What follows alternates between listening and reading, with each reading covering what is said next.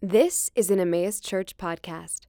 For more information about Emmaus Church, please visit emmausdenver.com. Let me start with a word of prayer.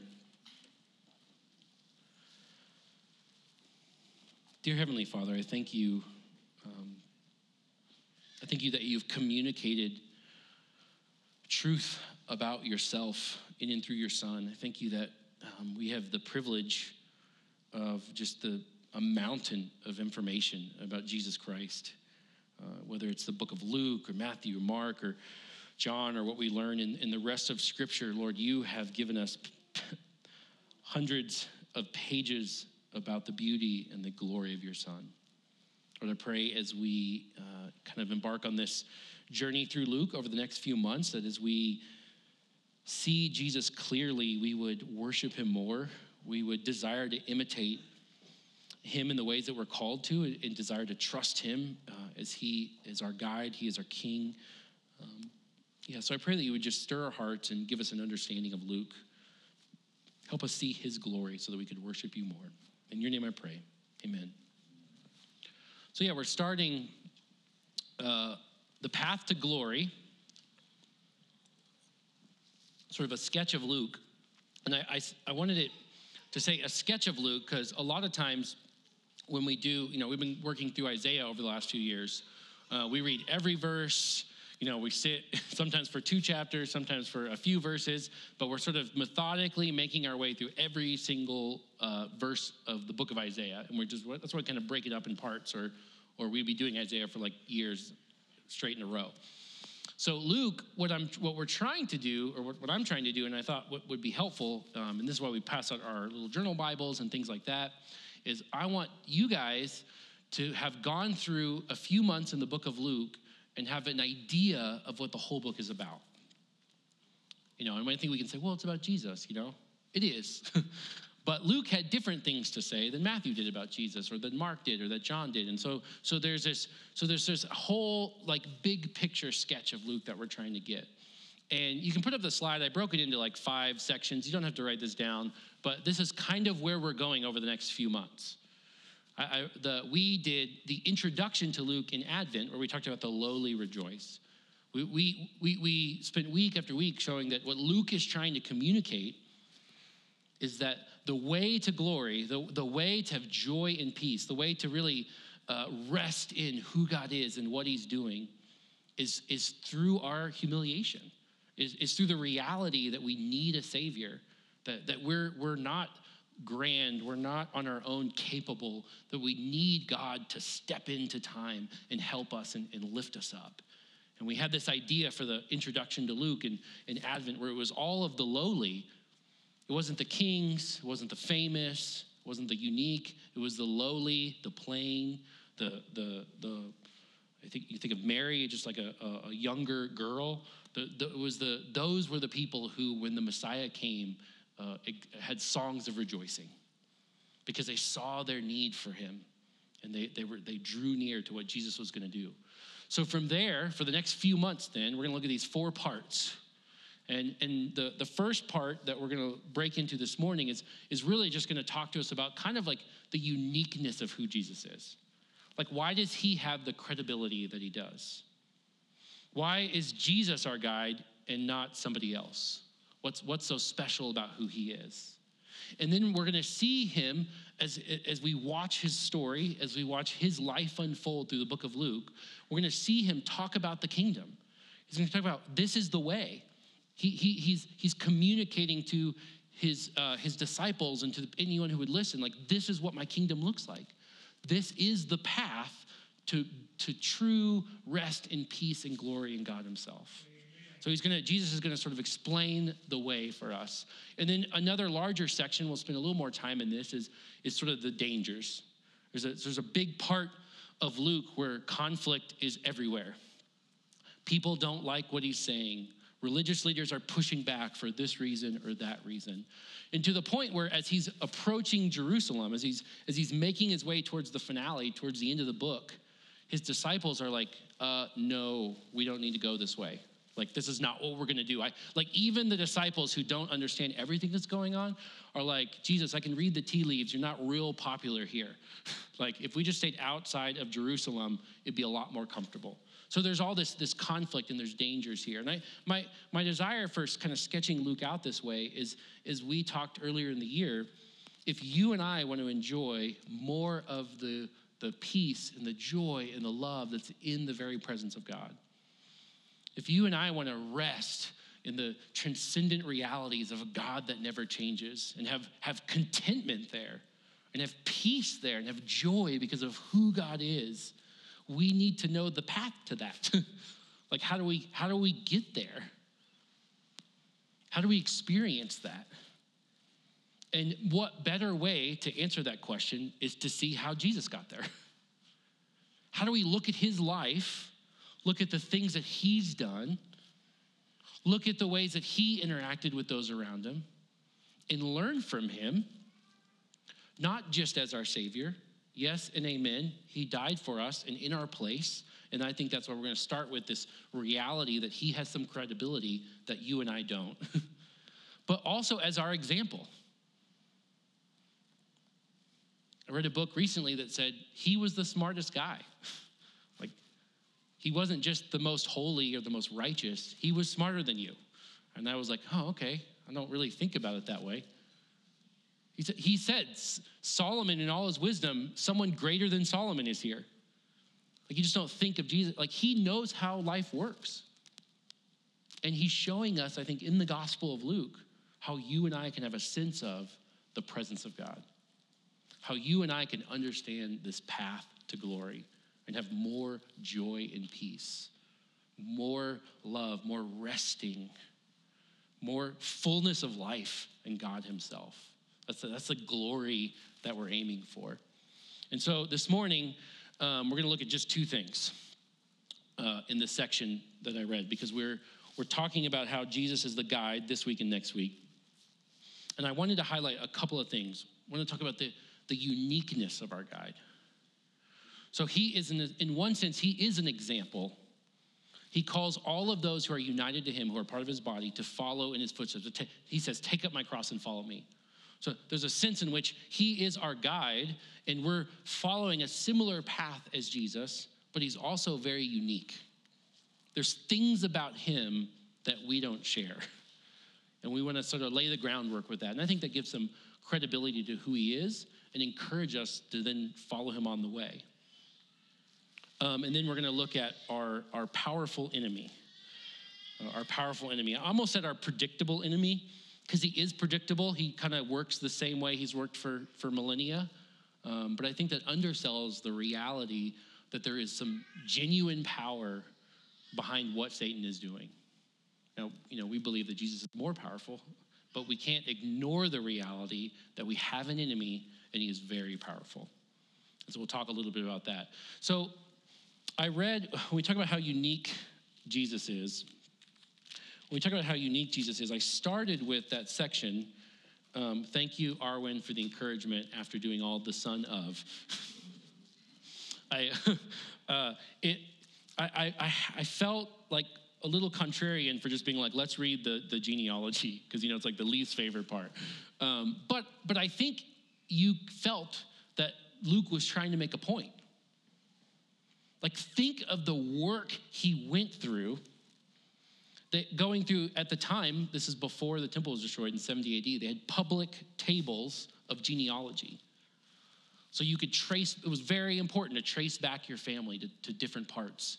So you would know what tribe you were in, what a land allotment you had, how you were involved or not involved in the temple. So at the temple in Jerusalem, they had public records of genealogical data. And that's one of the difficult things for the Jewish people today is after the temple was destroyed, they lost millennia of those public records.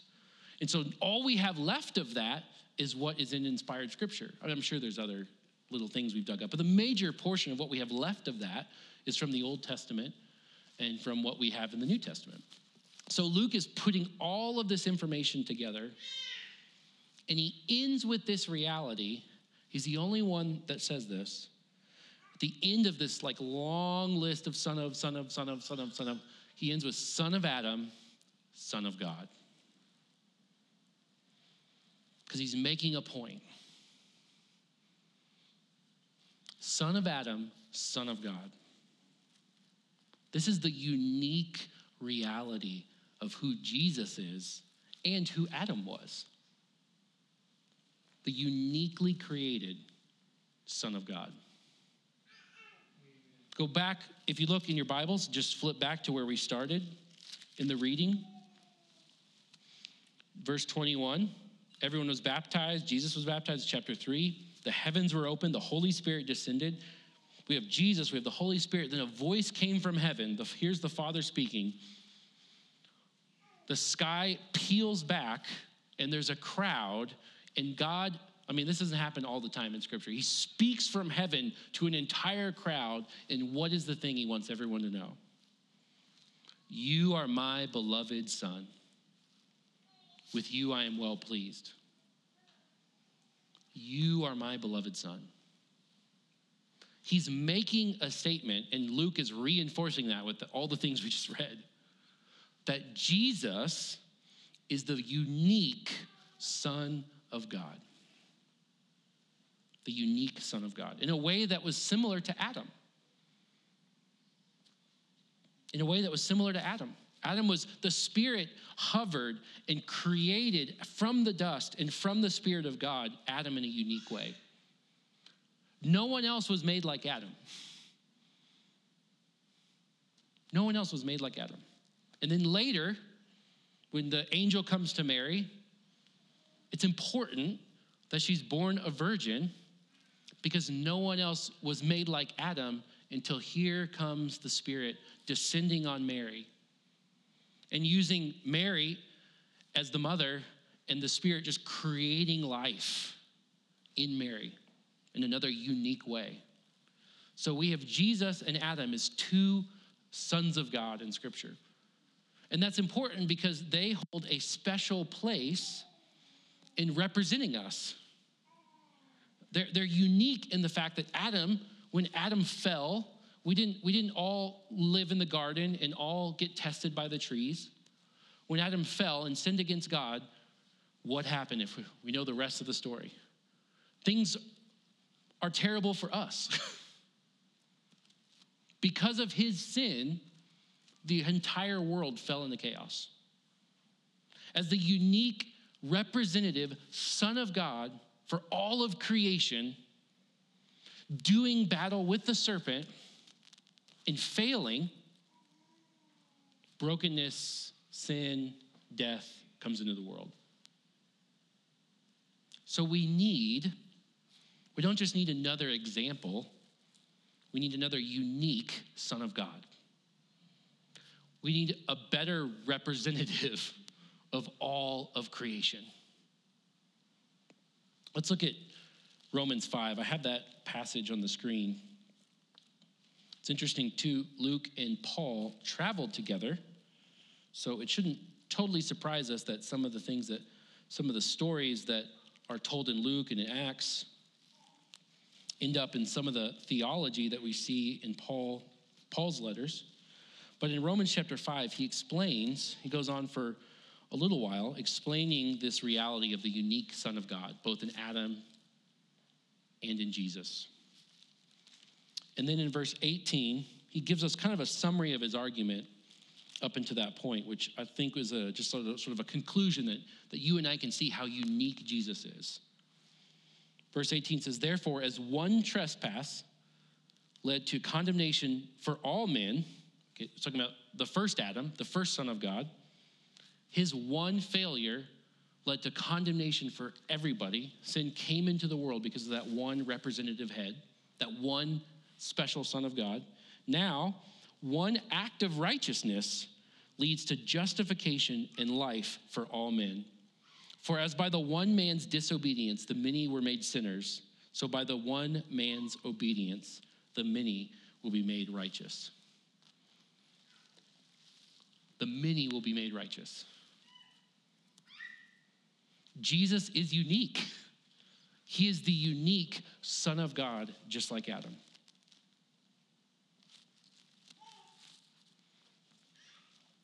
it's interesting. There's a few implications of that. The uniqueness of Jesus. That means, in the same sense, we could say, if Adam messed it all up for everybody, why is that fair to me? Like, why do I have to experience death and brokenness in the world because of what he did? Let's pretend for a second none of us have ever sinned. Set that fact aside. But there's this sort of like instinct to be like, it should be all about me. And if Adam messed it up forever ago and ruined it for the rest of us, that just doesn't seem fair. But if you want to stand in that place and say that, that applies both ways. This is the beauty and the wonder of the gospel. Jesus showed up and lived a perfect life. We celebrate by taking the bread and saying, this is his body. This is his perfect life. That one act of righteousness, the constant obedience and the fixing his eyes heavenly and trusting the God perfectly every day, fulfilling everything that God requires from the law, doing all of those things and saying, I stand and I represent you because of everything that Jesus has done. That is also not fair. We're generally okay with that side of the coin. But this is how God works through these representative heads. He's saying, Adam, who has represented all of creation, brought us all into death. And now in Christ, this new, unique guide who's going to show us the way, the path to glory, we actually can rest and trust that the same reason why I experience sin and death and everything that's difficult in the world is the same reason why I'm assured to get to glory. Amen.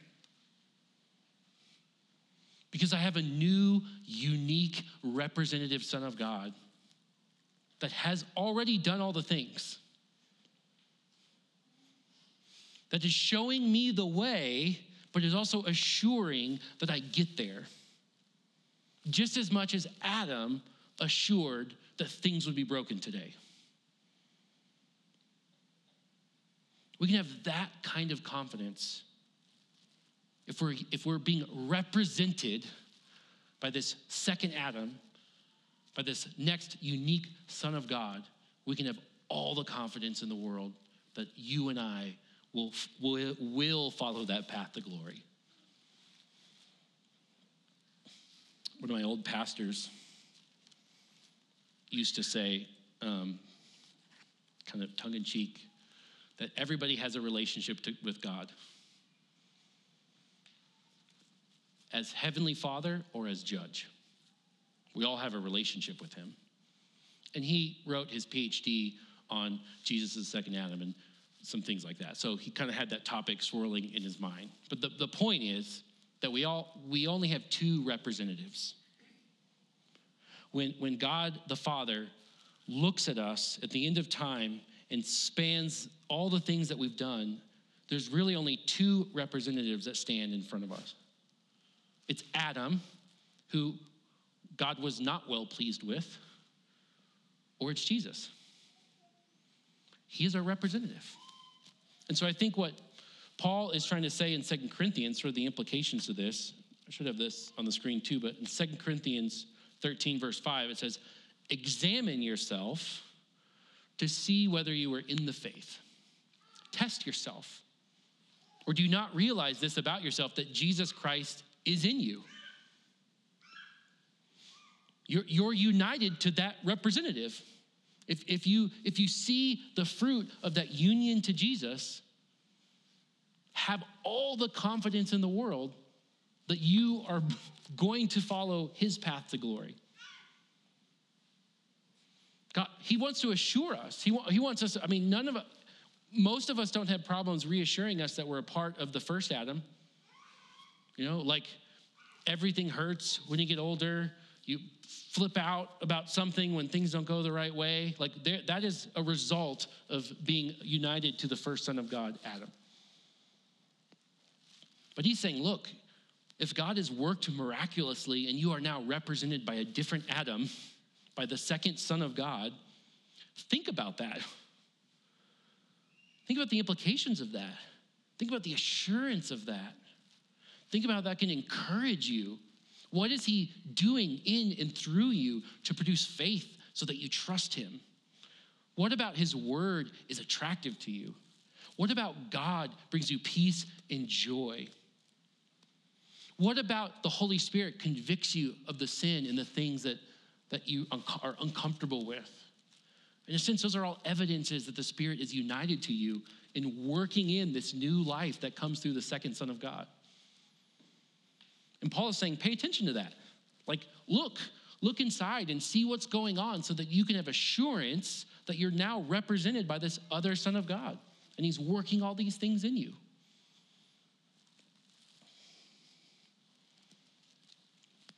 I think it's good as we think about the unique reality of this other Son of God,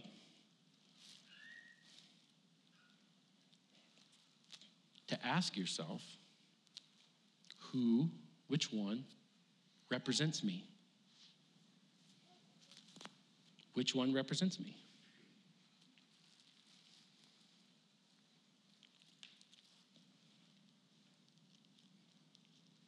Is the Spirit united me to Christ, so he is my representative? Is he producing faith and repentance?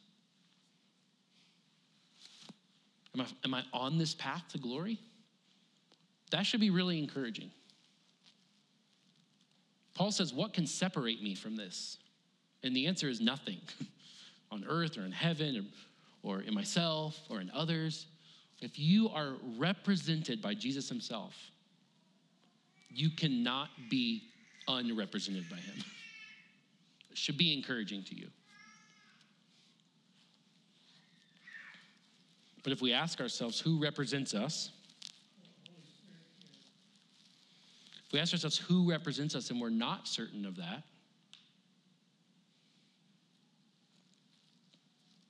we have a measure of doubt. We have a measure of concern, worry, fear. If we're standing in the Son of God that God is not well pleased in the first Adam, and that concerns you, that's perfect. Like, that's where God wants you. Jesus says, knock and the door will be open to you. Seek, you will find. This is why we celebrated in Advent that the lowly rejoice. Or Jesus said it's the sick that need a physician. If you're uncomfortable with the idea that you may not be represented by Jesus, go to him. Ask him for help. Ask him to give you confidence that he represents you. Humble yourself and say that you need him. That's exactly where he wants us. That's how he wants to encourage us. But if we never ask that question, if we never really reflect on who represents me, we miss out on the peace and the joy and the wonder that comes from saying Jesus does. I know I flipped my lid this morning. I know I didn't handle things properly. Thank the Lord that the second Adam is the one who represented me. Thank the Lord that the path to glory is empowered by the one who's hung on the cross and said, it is finished. Thank God that there's nothing in the way of the peace and joy and the glory that comes from God himself that has anything to do with me because I'm represented by another Adam. I can have confidence in that, and that can bring me joy, and that can give me peace, and that can give me confidence, as the book of Hebrews says, to approach God regardless of what I've done. We have to ask that question, who represents us? What's being produced in me so that we can either humble ourselves and say, Lord, I need you. I need your help. I need you to change me. I want to be assured that I love your word and your gospel and your son. And that's the best posture to be in. He desires to stir those things up in you. And when he does stir those things up in you, we can just have confidence. We can have peace. We can have joy knowing that it's Jesus himself that represents us. This idea that Jesus is the unique Son of God who represents his people is so important that it's the first and main thing the devil goes after. Like, he's not a dummy. He's powerful. He exists. This is the first thing he goes after. Look at verse 20. I'm on the wrong page. Look at verse 1 in chapter 4. And Jesus, full of the Holy Spirit, returned from the Jordan and was led by the Spirit into the wilderness for 40 days, which in the Gospels, it's fascinating. The wilderness is where Jesus goes to pray and draw near to God. Regularly goes into the wilderness to pray and draw near to God. And I think it's easy to read through some of this and be like, well, he was just like starving to death. And likely the case at 40 days of not eating and drinking. But he's starving to death, some commentators believe, so that he can spend dedicated time drawing near to God before he does battle with the devil. Dedicated time in prayer and in consideration of everything his heavenly Father has said, so that he was prepared to do battle with the devil. This is the Son of God. 40 days of prayer and fasting. That should give you a little bit of a sense of the power of Satan. Let's keep going. Verse 3, the first thing the devil says to him, if you are the Son of God. Not very many verses earlier, what did God speak from the heavens and say to Jesus in the crowd? You are my Son, in whom I'm well pleased. Satan knows that his power comes from lies. Satan knows that if he can just get you to believe anything but what God has said about you, he's on the right track.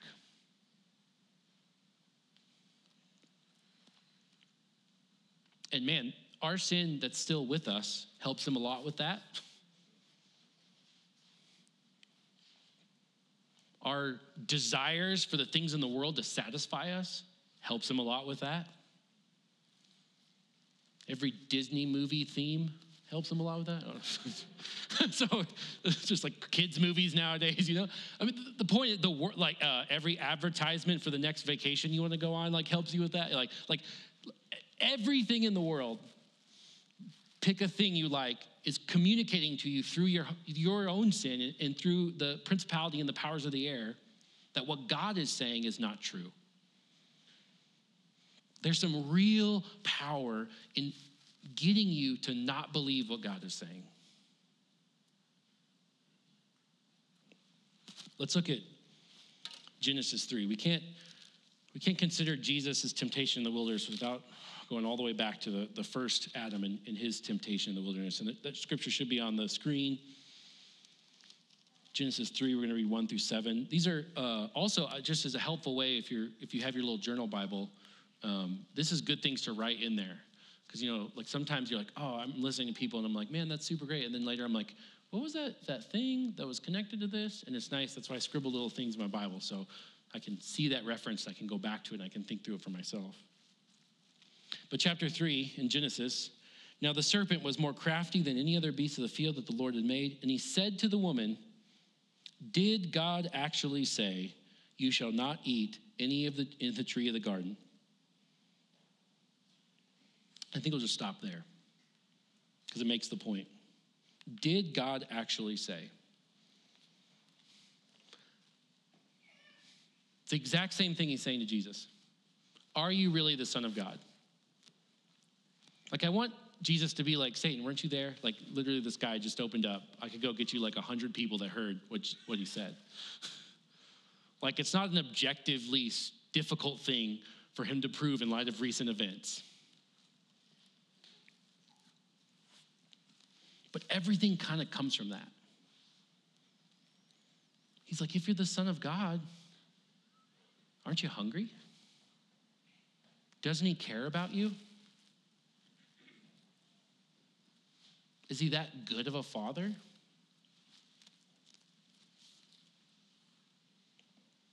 And there's a sense in which Satan is trying to do the exact same thing right now. You know, as Christians, we believe in the spiritual realm. There are angels and there's demons. The Screwtape Letters is a really fun, I think, pretty biblical just expression of what that could be like, but there's a lot of just guessing because we only have so much in Scripture. A handful of little verses about what happens in this other realm. But Paul says that other realm is where like a real battle is. Like that other realm is where the real battle takes place. Amen. And I don't think, Satan is not omnipresent like God. He can only be in one place, however that works. And I'm going to go out on a limb. He has probably more influential people to tempt than you and I. I don't think we're on his like top 10 list of people to personally deal with. I don't know. But the idea, the sort of like demonic underpinning strategy, whether it's the entry-level peon demon or whatever, again, these are just guessing and silly things, but there are angels and demons. There are like other creatures in another realm. The idea is that their desire, in every sense of the word, is for you not to believe what God has said about you. That's powerful. Yes, Lord. Not to believe what God has said about you. Think about Jesus as your representative. Think about the confident reality that Jesus hung on the cross and said, "It is finished."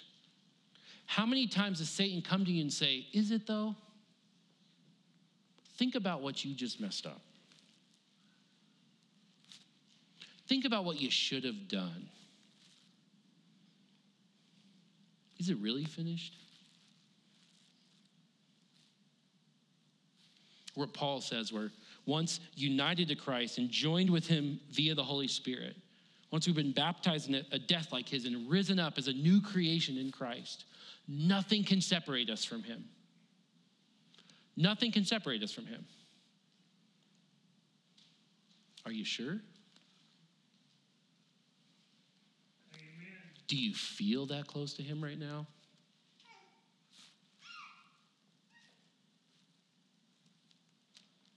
We have a powerful enemy. He knows what he's doing. He just needs you to not believe what God has said. You can jump into any other conspiracy theory in the world and go down the YouTube rabbit trail. He don't care. As long as you don't believe what God has said. As long as you don't believe what God has said. I mean, think about some of the things we've been talking about. If it's the lowly that rejoice, if it's those of us who take up our cross and suffer because we trust our Heavenly Father, and because we have a real sense of our unworth, our stain and our guilt before a holy God, but we look to Jesus and say, he's the one that represents us. But we don't beat around the bush that we do fall short, that we do sin, that we do reject God, that we continue to rebel. If we humble ourselves and say, Lord, I am not worthy, and we go to the cross and say, this is the only reason why you would ever love me. God is saying, that's what brings you joy and peace. And Satan says, is it though? Really though? Who wants to go to my friend or my spouse and admit that I was a failure? That's not fun. Think of all the things they did wrong too. Ooh, that's a good one. Let's just sit on that for a while. And guess how good it feels when you start recounting all the ways you were good and they didn't come to you in humility. All he needs for you to believe is that the path to glory isn't through suffering. The path to real joy and peace definitely isn't from trusting God more and letting go. Definitely isn't from confessing and acknowledging my sin. Definitely isn't from admitting wrong in a sense where you're a little humiliated because it's not just kind of funny, you like actually failed at something. Satan just wants you to believe the lie that that's not the way. And what I would like to do as we walk through the book of Luke, as we see this unique Son of God right here defeat Satan, a straight flex at the beginning of the story, bind the strong man, cast out demons, heal, but also suffer along the way. I hope he is giving some credibility to this reality that that's the path to glory. Here is the gospel, the good news of what Jesus is doing and who he is, trying to convince you that Satan is wrong. That Jesus has credibility. That he actually knows, contrary to all the things in this world that we think will make us happy and make us fulfilled and make us have joy or make us have peace, that our heavenly Father who loves us actually knows that it's the very things that we suffer that will help us draw upwards and more into the peace and joy and love that's found in God himself. Jesus, in his very act of walking that path and being resurrected into heavenly glory, finding peace in God himself along the way, is trying to convince you that Satan is wrong, that you can actually trust what God has said.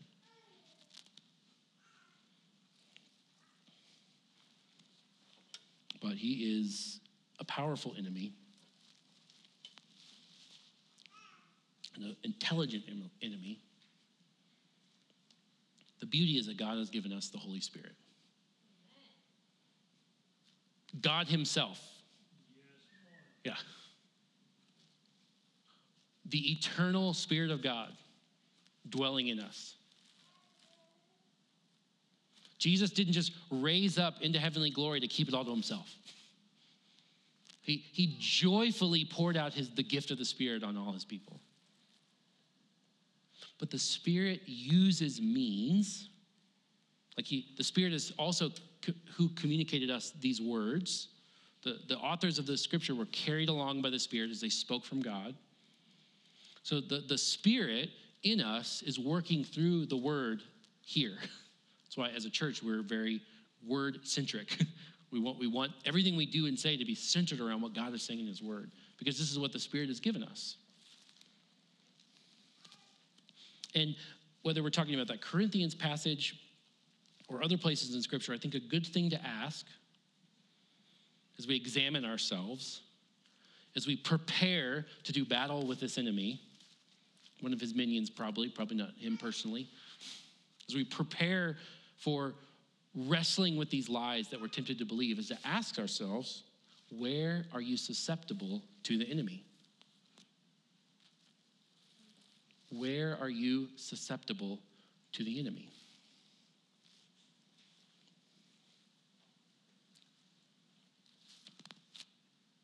Where do you not believe what God has said? And when I was asking myself that question, I was like, I don't know. God said stuff. It's all right. It's all true. I believe all the time. I believe what he says. But a good indicator, a good sort of flare shot up to help us see in the dark of the ocean, where is the thing that we're trying to get our hands on? A good flare that shoots up is saying, what takes away my joy and peace? What takes away my joy and peace?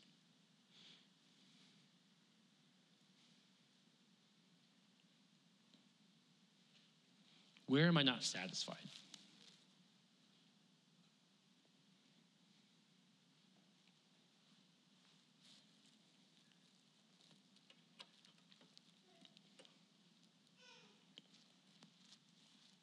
If if I know the answer to that question, I mean, these are things we should be wrestling with. It's not just like this, and you're there. But then we can ask ourselves, well, what has God said? What has he said that I need to believe?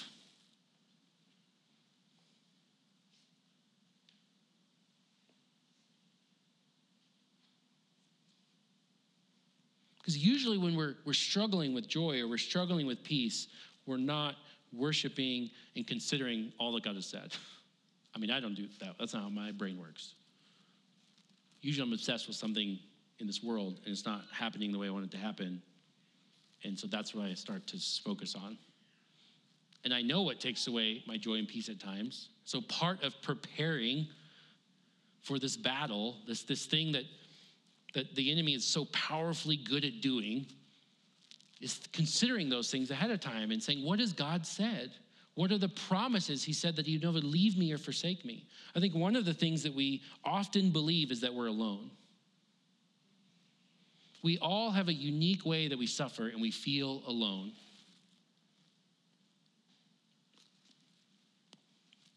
What did Jesus say before he left? I will never leave you or forsake you. Behold, I will be with you always, even to the end of the age. Amen. Revelation chapter 2 and 3 talks about he just walks amongst the churches. He's around. I don't know how all that works itself out. But in every sense of the word, he is present. He knows, he sees, he cares. He's there to comfort you. And Satan comes in and says, you're alone. You're alone. I just need you to believe that. If you believe that you're alone, all the rest will work itself out.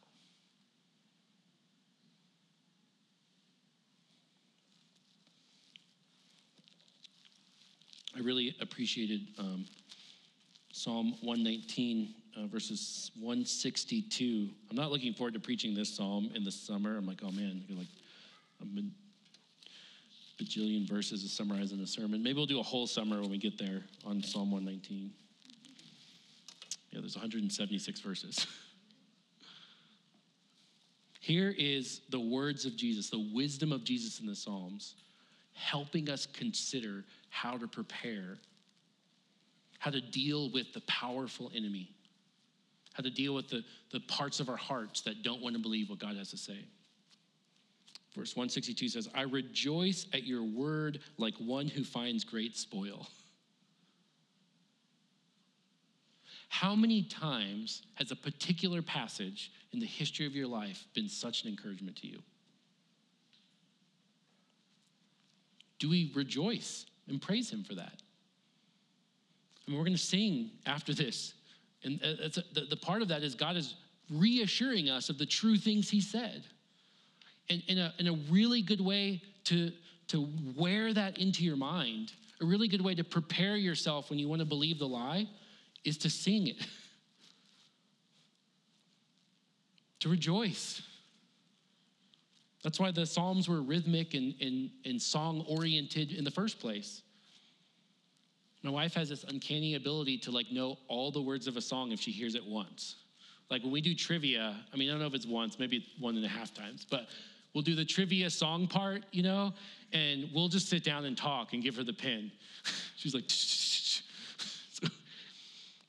and maybe that's not the same way I listen to an album all day, every day, once in high school, and I still don't know the words to it, but I can memorize things more easily when I sing them. And there's a lot of wonderful, true things about God that we regularly sing.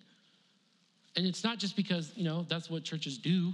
It's because God was smart, and his word gives us songs and hymns and spiritual songs that we sing to one another that just root those things in your mind.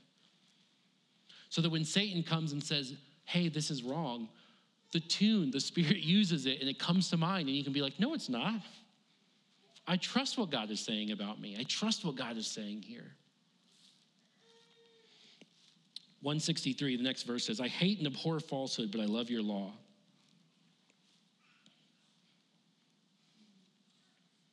We should take the lies that Satan tells us pretty seriously. If you're saying something about yourself or other people that God is not saying, that should concern you. You should hate that. We shouldn't entertain that idea. The next time you think, I'm alone, no one sees this, no one cares, no one understands, you should say, that's stupid. That's ridiculous. The creator of the universe has risen from the dead, received the Spirit, and poured it out and dwells in me. Why would I think I'm alone? And say, Lord, help me believe the words that you've said. Help me have a sense of who you are. Help me enjoy the peace and life and love that come from you, because right now I'm struggling to believe and I need your help with that. He loves that. He wants to help in those things. Keep going in verse 164. It says, 7 times a day I praise you for your righteous rules. 7 is just a way to say kind of all the time. Jesus is like, how often should we forgive? He's not telling us to get out one of those little clicker things and count. He's saying all the time, 70 times 7. Just like we should be very forgiving people. We should be very much writing the law of God in our hearts and considering it and thinking about it and dwelling on it. Because when we're able to consider God's law, we're able to counter the lies of the devil. We're say that's not true. And I love this last verse. Great peace have those who love your law. Great peace have those who love your law. Which I think we see back in Luke. Look at verse 14, chapter 4, verse 14. Through all this, Jesus returned in the power of the Spirit. And he taught in their synagogue, verse 15, being glorified by all. He had God's word written on his heart. He recognized the lies of Satan. And after 40 days of dwelling on God and almost starving to death, he was ready for ministry. And he was glorified by all. It's like he stepped back into the world and said, I have peace. I didn't believe Satan. I'm ready for this. Let's do this. And later you'll see that he set his face towards Jerusalem, knowing exactly what was going to happen there. And he is unique in this true reality that he's done these things as a second Adam. But what's not unique is we're united to him. He's trying to say, this is how you have peace. This is how you have joy. This is your path to glory. Don't for a second believe it works any other way. That's a lie. That won't lead to peace.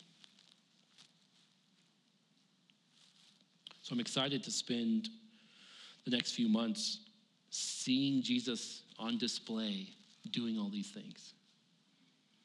Here he is crushing the head of the serpent, where he says, binding the strong man. And now for the rest of the Gospel of Luke, he's going to plunder the house. And we get to see his path to glory. We get to see unique and wonderful things about him, but we also get to see him show us the way. He is our guide, and he's helping us along the way. Let's pray.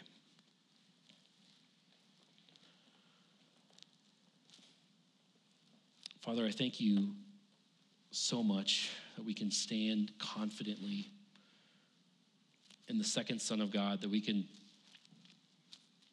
struggle, we can come to you regularly and ask for your help. Lord, we can often just ignore you, and yet united to your Son, you're working every day to draw us closer and closer to you. Yeah. Paul says where sin abounded, where the first Adam messed everything up, the second Adam brought grace that abounded more. I pray that that truth would just be something we don't forget. Forgive us, humble us when we believe the lie that somehow sin can abound more than the grace that's in Jesus Christ. Help us believe your truth through the more powerful Spirit that dwells in us. In your name I pray, amen.